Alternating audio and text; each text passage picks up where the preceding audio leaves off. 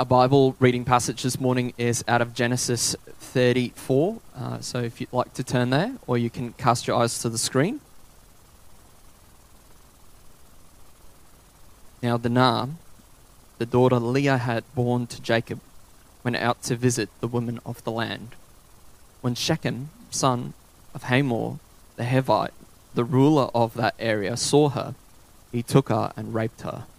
His heart was drawn to Dinah, daughter of Jacob. He loved the young woman and spoke tenderly to her. And Shechem said to his father Hamor, Get me this girl as my wife. When Jacob heard that his daughter Dinah had been defiled, his sons were in the field with his livestock. So he did nothing about it until they came home. When Shechem's father Hamor went out to talk with Jacob, meanwhile, Jacob's sons had come in from the fields as soon as they heard what happened. They were shocked and furious because Shechem had done an outrageous thing in Israel by sleeping with Jacob's daughter, a thing that should not be done. But Hamor said to them, My son Shechem has his heart set on your daughter. Please give her to him as his wife, and to marry with us. Give us your daughters and take our daughters for yourselves. You can settle among us. The land is open to you. Live in it, trade in it, and acquire property in it. Then Shechem said to Dinah's father and brothers, Let me find favor in your eyes, and I will give you whatever you ask. Make the price for the bride and the gift I am to bring as great as you like, and I will pay whatever you ask me. Only give me the young woman as my wife. Because their sister Dinah had been defiled, Jacob's sons replied deceitfully as they spoke to Shechem and his father Hamor. They said to them, We can't do such a thing. We can't give our sister to a man who is uncircumcised. That would be a disgrace to us. We will enter into an agreement with you on one condition only, that you become like us by circumcising all your males. Then we will give you our daughters and take your daughters for ourselves. We'll settle among you and become one people with you. But if you will not agree to be circumcised, we'll take our sister and go. Their proposal seemed good to Hamor and his son Shechem. The young man, who was the most honored of all his father's family, lost no time in doing what they said, because he was delighted with Jacob's daughter. So Hamor and his son Shechem went to the gate of the city to speak to the men of their city. These men are friendly towards us, they said. Let them live in our land and trade in it. The land has plenty of room for them. We can marry their daughters, and they can marry ours. But the men will agree to live with us as one people only on the condition that our males are circumcised, as they themselves are. Won't their livestock, their property, and all their other animals become ours? So let us agree to their terms, and they will settle among us. All the men who went out of the city gate agreed with Hamor and his son Shechem, and every male in their city was circumcised. 3 days later, while all of them were still in pain, 2 of Jacob's sons, Simeon and Levi, Dinah's brothers, took their swords and attacked the unsuspecting city, killing every male. They put Hamor and his son Shechem to the sword and took Dinah from Shechem's house and left. The sons of Jacob came upon the dead bodies and looted the city where their sister had been defiled.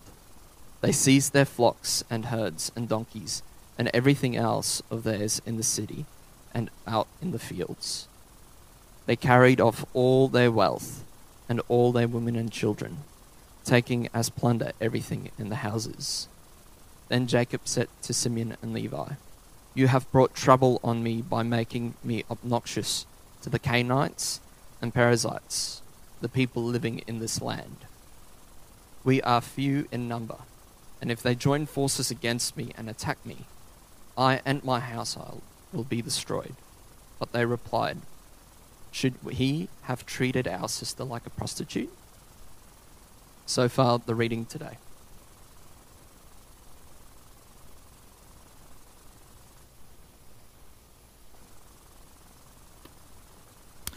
Well, friends, human beings are capable of doing terrible, terrible things. Many in our culture would like to believe that human beings are basically evil, so basically good, not evil, sorry. People are just corrupted by their circumstances and by the people around them. Now, certainly we can be corrupted by the people around them and our circumstances, but the testimony of the Bible is that evil comes from within. Out of the overflow of the heart, the mouth speaks, and evil comes from out of us. And the Bible is very candid about this. It doesn't try and hide this. It doesn't try and sugarcoat this. It is very honest about the human condition, and that is what we have in front of us today. We have a terrible incident. There are no good guys in this passage. Not one. Perhaps the exception is poor Dinah. We don't hear from her. Not because she's not worth hearing from, but because the focus is on the failure of the people around her. Let's be frank, the men around her who fail her completely. And so as we look at these men, at the way they fail, we learn, in a way, our failures in dealing with sin. But it's not as though that's all that's here. There is actually hope here.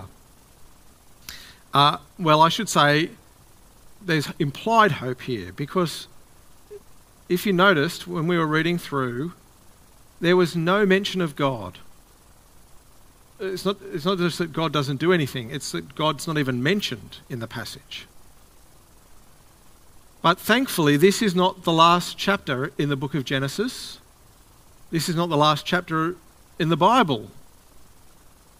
And so the hope comes as we see what God does about this kind of situation as we read on. And so today is a very difficult passage, and yet I think it's a worthwhile passage for us to wrestle with. Now, I do want to say, however, right up front, that it may be that for you this is a very uncomfortable passage. That is, this might cut very close to the bone. This reminds you of things that have happened to you. And I want to say to you this morning that if that is you, then there are people here who are happy to talk and try and help you. Myself or Lisa is more than happy to catch up with you. If it's not today, then this week or the week after or whenever. Whenever you want to come and speak with us, we're here to help you. And I hope that as we hear the gospel hope that's in this passage, well, that comes through the Bible, that there'll also be some comfort for you in God's justice and his mercy. Well, the event that precipitates all of this is easy to understand, it's easy to believe, because it's something that happens in our world. We know it is. Shechem, son of Hamor, he sees Dinah, he takes her, and he rapes her.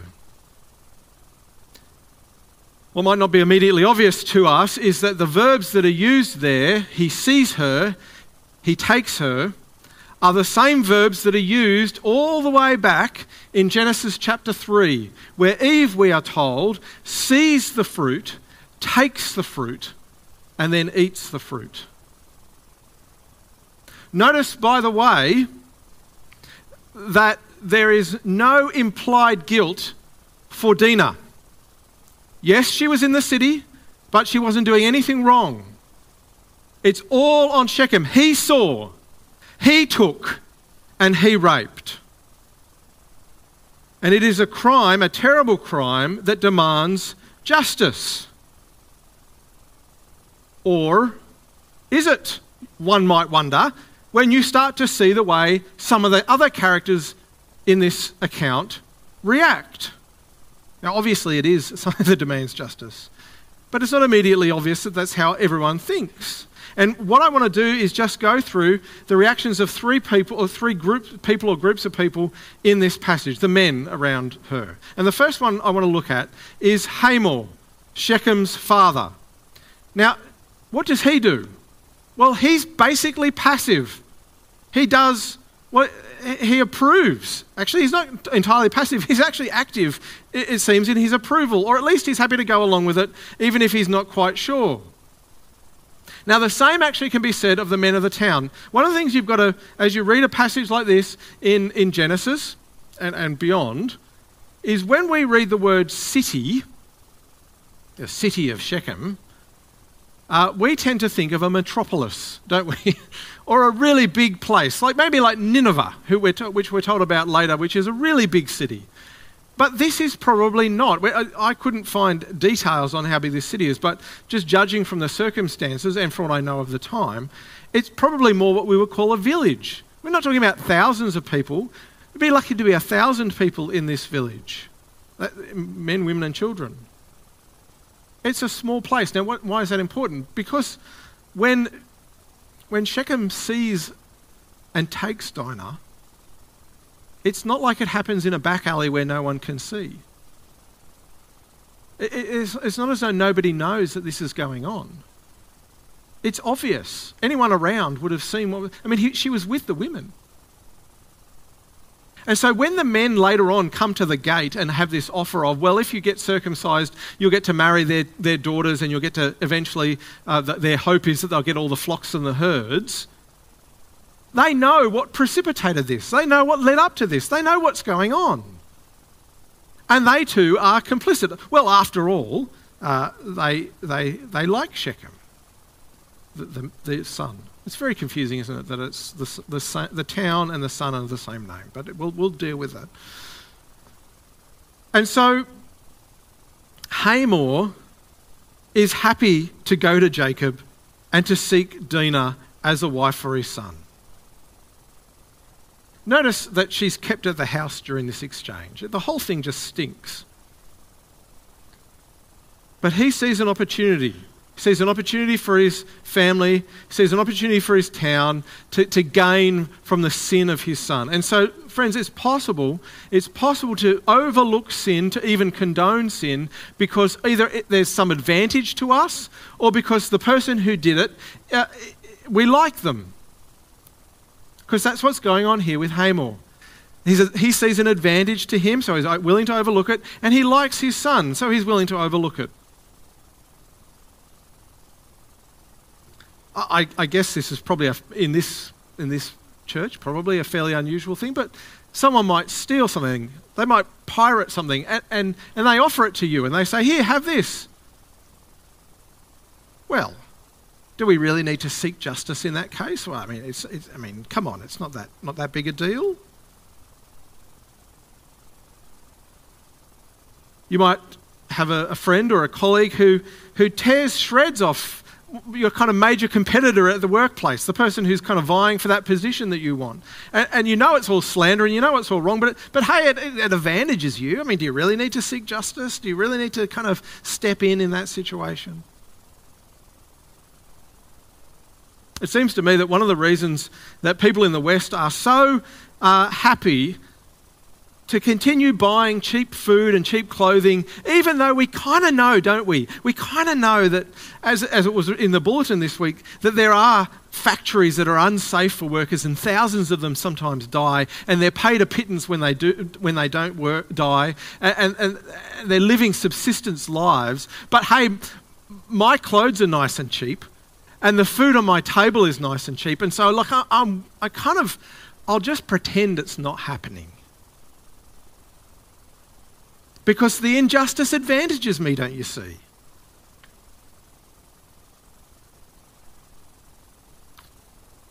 Or, as I say, we sometimes turn a blind eye to sin because the person who did it is someone we like. They're a friend, or as it is in this case, a child of ours.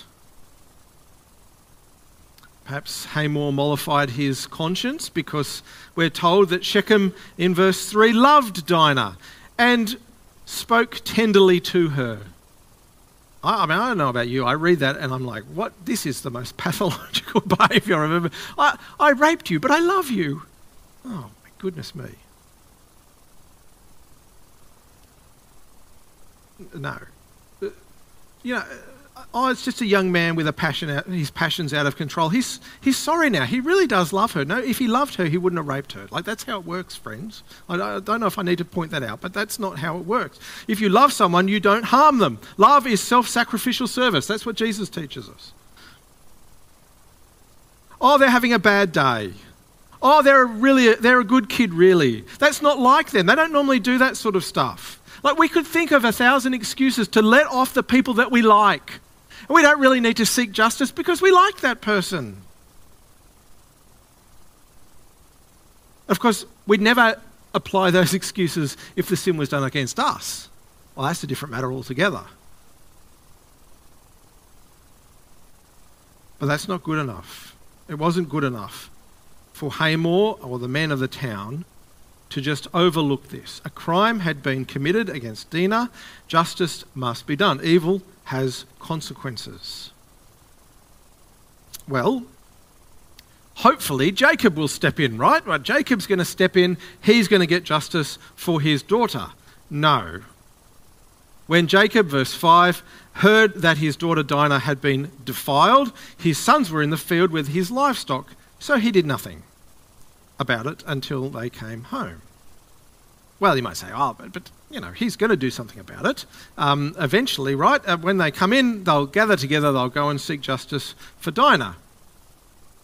Well, no, actually. If you look through again, maybe you noticed on the way through, Jacob is also silent in this chapter. He does nothing until you get to the very end, after the brothers have already slaughtered the townsfolk, or the men in the town. He says this: "You have brought trouble on me by making me obnoxious to the Canaanites and the Perizzites, the people living in this land. We are few in number, and if they join forces against me and attack me, I and my household will be destroyed." Well, there's a certain pragmatic sense and logic to what Jacob says here. It's true. Now, this puts them in danger. They are foreigners in a foreign land with no allies. But that's not good enough. Fear and pragmatism are not reasons to overlook justice. Now, we could point out the fact that God has told Jacob that he'd look after him. We've seen this multiple times, haven't we, over the previous weeks? There's no reason for Jacob to fear, and yet he does fear. We understand the man is growing in his faith. And it's particularly bad, obviously, because Jacob does this to his daughter. He essentially is saying here in verse 30, I would rather have done nothing to save and so save my skin and let Dinah suffer. It's just blow upon blow for poor Dinah. And friends, it is, again, easy to overlook sin for pragmatic reasons and out of fear. If I rock the boat, it's just going to cause way too much trouble. It's just better if I let this go. Who knows what sort of Pandora's box I'll open if we go down that path, if I speak up. There are powerful people that I'd be accusing. They might come after me. And yes, they might.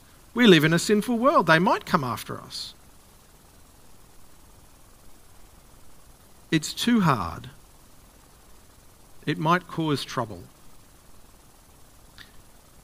And if we're honest, in the church, and I'm speaking about the wider church here, there have been times in our past when this is exactly what's been said. There's been terrible sins against children and against women, and they have gone uninvestigated, unpursued, because it was all too hard, because there was just too much trouble to think about it.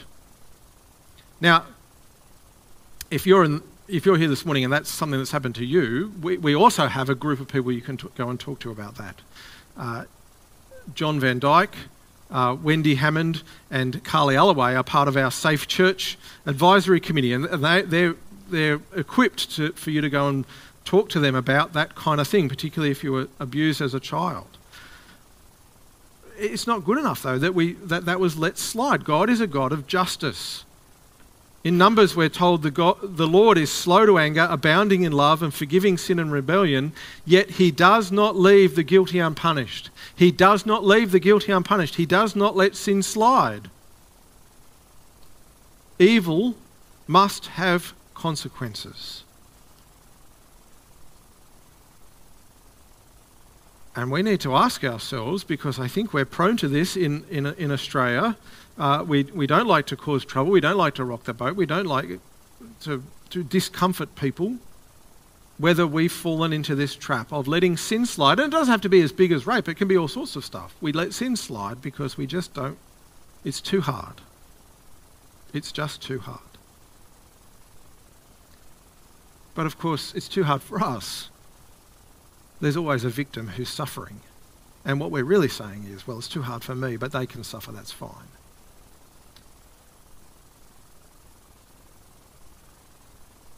Well, those responses of Jacob and the response of Hamor and the townspeople are no good. Perhaps the brothers' more active approach to justice will be better. It's certainly different. I don't know that you could say that it was better.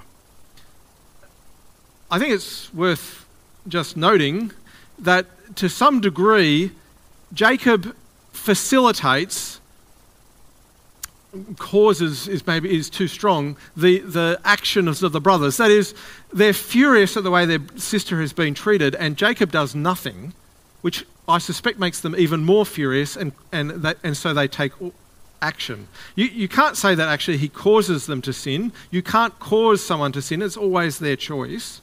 But you can leave them into sin. You can make it hard for them not to sin, but you can't force them. Now, some of you are right now, you're thinking of ridiculous scenarios in which someone might be forced to sin. Stop it. It's not helpful. That's not what we're talking about. Look at their anger in verse 7. Meanwhile, Jacob's sons had come in from the fields as soon as they heard what had happened. As soon as they heard what had happened, they were shocked and furious because Shechem had done an outrageous thing in Israel by sleeping with Jacob's daughter, a thing that should not be done. You'll notice it says in Israel. You might think, well, there's only one family. It's not Israel yet. But that's how they thought of themselves, evidently. And of course, this was written to Israel. So this is Israel in seed form. And they're shocked and furious. That's the appropriate response. They get this right. They're shocked and they're furious. That's how we should feel when we hear of someone being sinned against, a vulnerable person particularly being sinned against. Shocked and furious. But after that, they go off the rails. Hamor comes and he says, I'd like this young woman for my son. Shechem himself says, I'll pay you any bride price. And the brothers say, well, no, you can't do that, sorry, unless you get circumcised. Now, there's truth, an element of truth to what they say here. That is, the people of God were supposed to be a community of faith who gathered around, who had believed in this promise of God through Abraham that he was going to bless the world, that he was going to undo the curse. Through you all nations will be blessed, said God to Abraham. That's the promise. They're looking forward. That's their gospel. They're looking forward to this one who would come and undo the curse. And the community of faith was gathered around that promise, if you like. And circumcision was the sign of that promise. And so, someone could join the community of faith, believe in the promises of God, and be circumcised, and then you could intermarry with them. So there's truth to what they're saying, but of course that's not what they're doing. They're taking instead this sign of hope and using it to incapacitate not just Shechem, but the men of the town, who we said, yes, they were complicit in some senses. But that doesn't excuse the massacre that follows. And it is a massacre. I mean, let's not pretend otherwise. I said it was a small town, so I don't know how many men were involved. 50? 60? Just slaughtered. in an act of vengeance. It's not justice, it's vengeance. And as in all acts of vengeance, the repayment way outdoes the original crime. The two full brothers of Dinah, Levi and Simeon, they're her full brothers. There's lots of, as you know, lots of wives and brothers and so on, and these are the two full brothers. They're the ones who do the killing, but the other brothers take advantage of the situation. They come in, they loot the town, they take away the women and children. We're not told what they do with them. Hopefully nothing worse than making them slaves. I mean, that's still terrible, but it could be worse. But this is vengeance. This is what happens when people take justice, generally speaking, into their own hands. And wars have been fought that escalate from a single grievance and grow out of proportion, magnified every time a new act of vengeance is taken. Because with revenge, it always has to be more, doesn't it? If you hurt me, I have to hurt you more than you hurt me, and then you have to hurt me back more than I hurt you, and so on. So it goes. It spirals on, down and down into terrible, terrible acts of evil. Now, if we're honest, this kind of vengeance is our favourite form of justice, in inverted commas, when the sin is against us. When the sin is against us, we don't tend to overlook it because we like them. We don't tend to overlook it because we're fearful. We tend to want vengeance. And you can probably remember a time when you have either taken revenge or at least dreamt of the revenge that you would like to take night after night as you went to sleep. Perhaps you still do. You dream of taking revenge on someone who's hurt you. Well, friends, remember that Jesus said that sins of the mind are judged as harshly as actual actions. Be very, very careful. And you've probably seen the way revenge spirals out of control in people around you, maybe in your own life.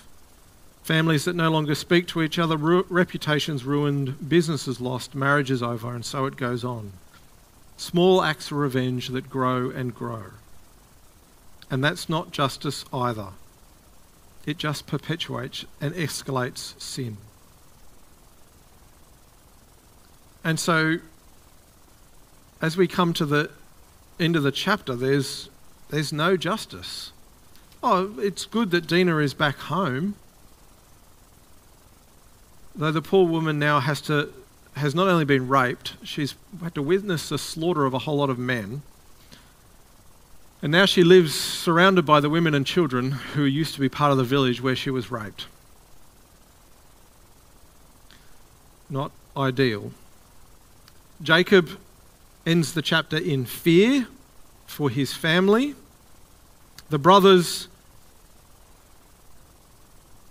end with this question: should he have treated our sister like a prostitute? I think they are viewing the offer of a bride price as basically payment for sex with their sister, and so they're saying, well, that it would have been to treat her like a prostitute. It's an apt understanding in a sense, but it's not a justification for what they did. So that's how we end. Where's justice? Well, as I say, thankfully this is not the last chapter in Genesis, and it's certainly not the last chapter in the Bible. And God, we're told, will bring justice for Dinah, for the men and women of Shechem, for the terrible things that happen in this world. And he brings justice in two ways. One, he promises to judge the whole world. We are told everyone will face judgment before a perfect and impartial judge, before the one who sees all and knows all, the one who sees your heart and your thoughts, the things you wish you would do, the things you wish you had not done. He knows it all. And he is going to come and judge the world. He knows exactly what happened in Shechem that day. He knows what happened to you, the terrible evil that has perhaps happened to you. God knows it, and he is going to bring justice. And his apparent lack of action now is not that he doesn't care. It's not that he's like Jacob or he's like Hamor. He is going to bring justice. And when he comes, and when it begins, there is no escape. Each of us will pay for the sins that we have committed.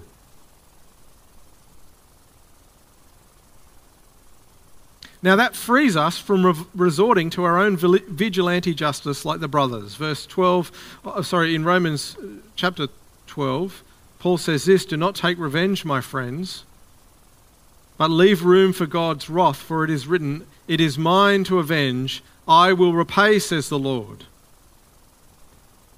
So I can forego revenge. I can forego vengeance, even when our justice system fails. And look, for us, what does it mean to seek justice? Often it just means going through the legal process in our country. We have a wonderful justice system in comparison to many parts of the world, and especially in comparison to many times in history. But there will be times when our justice system fails, and there will be times when our justice system simply isn't interested in the sin that's been done against us, because some of them are very minor. And in those situations, we know that justice will still be done. No one escapes. No one gets away with it. No one.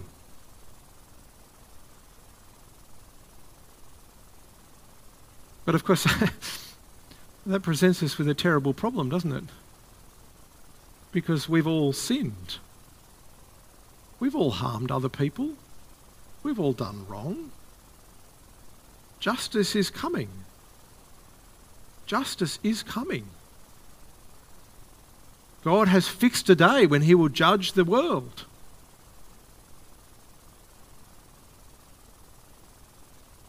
But as we read earlier from Numbers, God is not only a God who does not leave sin unpunished, he is also a God abounding in love who forgives sin and rebellion. Now, of course, the question that must have been asked by the Israelites, and maybe you already know the answer, but the question must have been asked, how do those two things go together? How can you have a God who never leaves a sin unpunished, but who also loves to forgive and show mercy and love?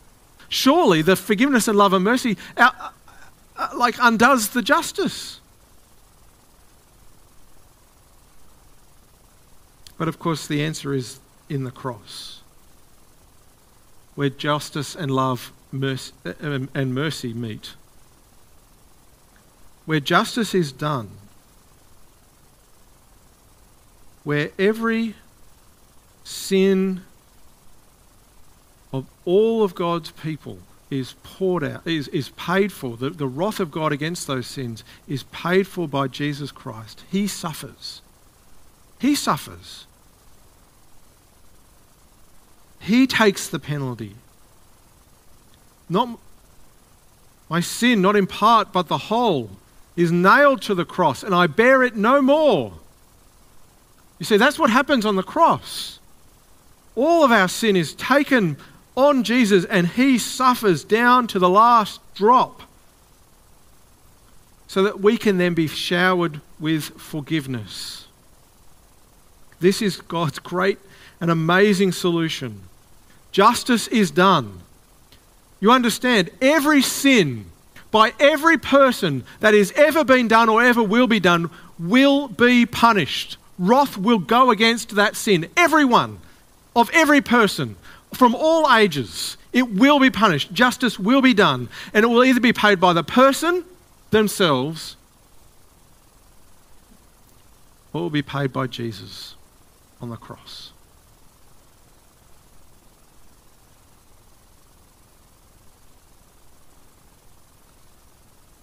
And if we have put our faith in Christ Jesus, if we have called out to him for forgiveness, then our sin is paid for. Justice is done. We are declared not guilty, free. And so, friends, Genesis 34 is an awful chapter. It's a very real chapter.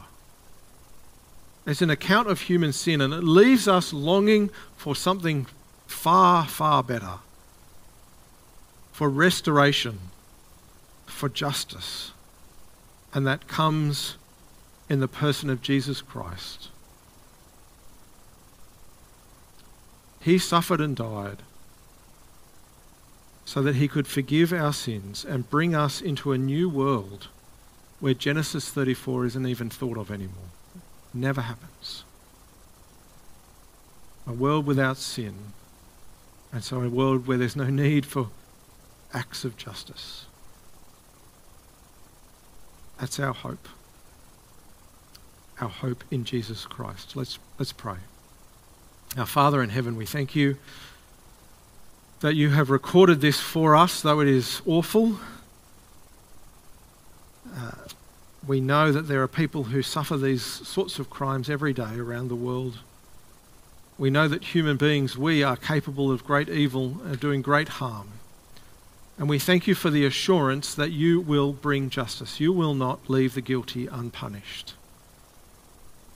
And yet we also want to thank you, Father, that you have made a way for us to be forgiven and restored.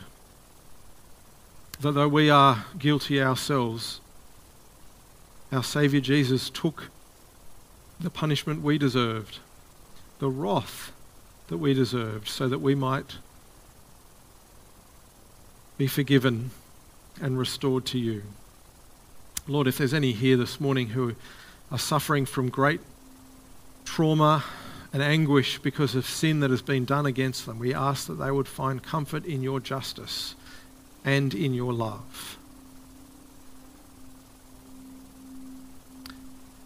And Lord, if there's any here who are living under the condemnation of their own sin because they have not come to Christ, we ask that they would flee to him and escape the coming wrath.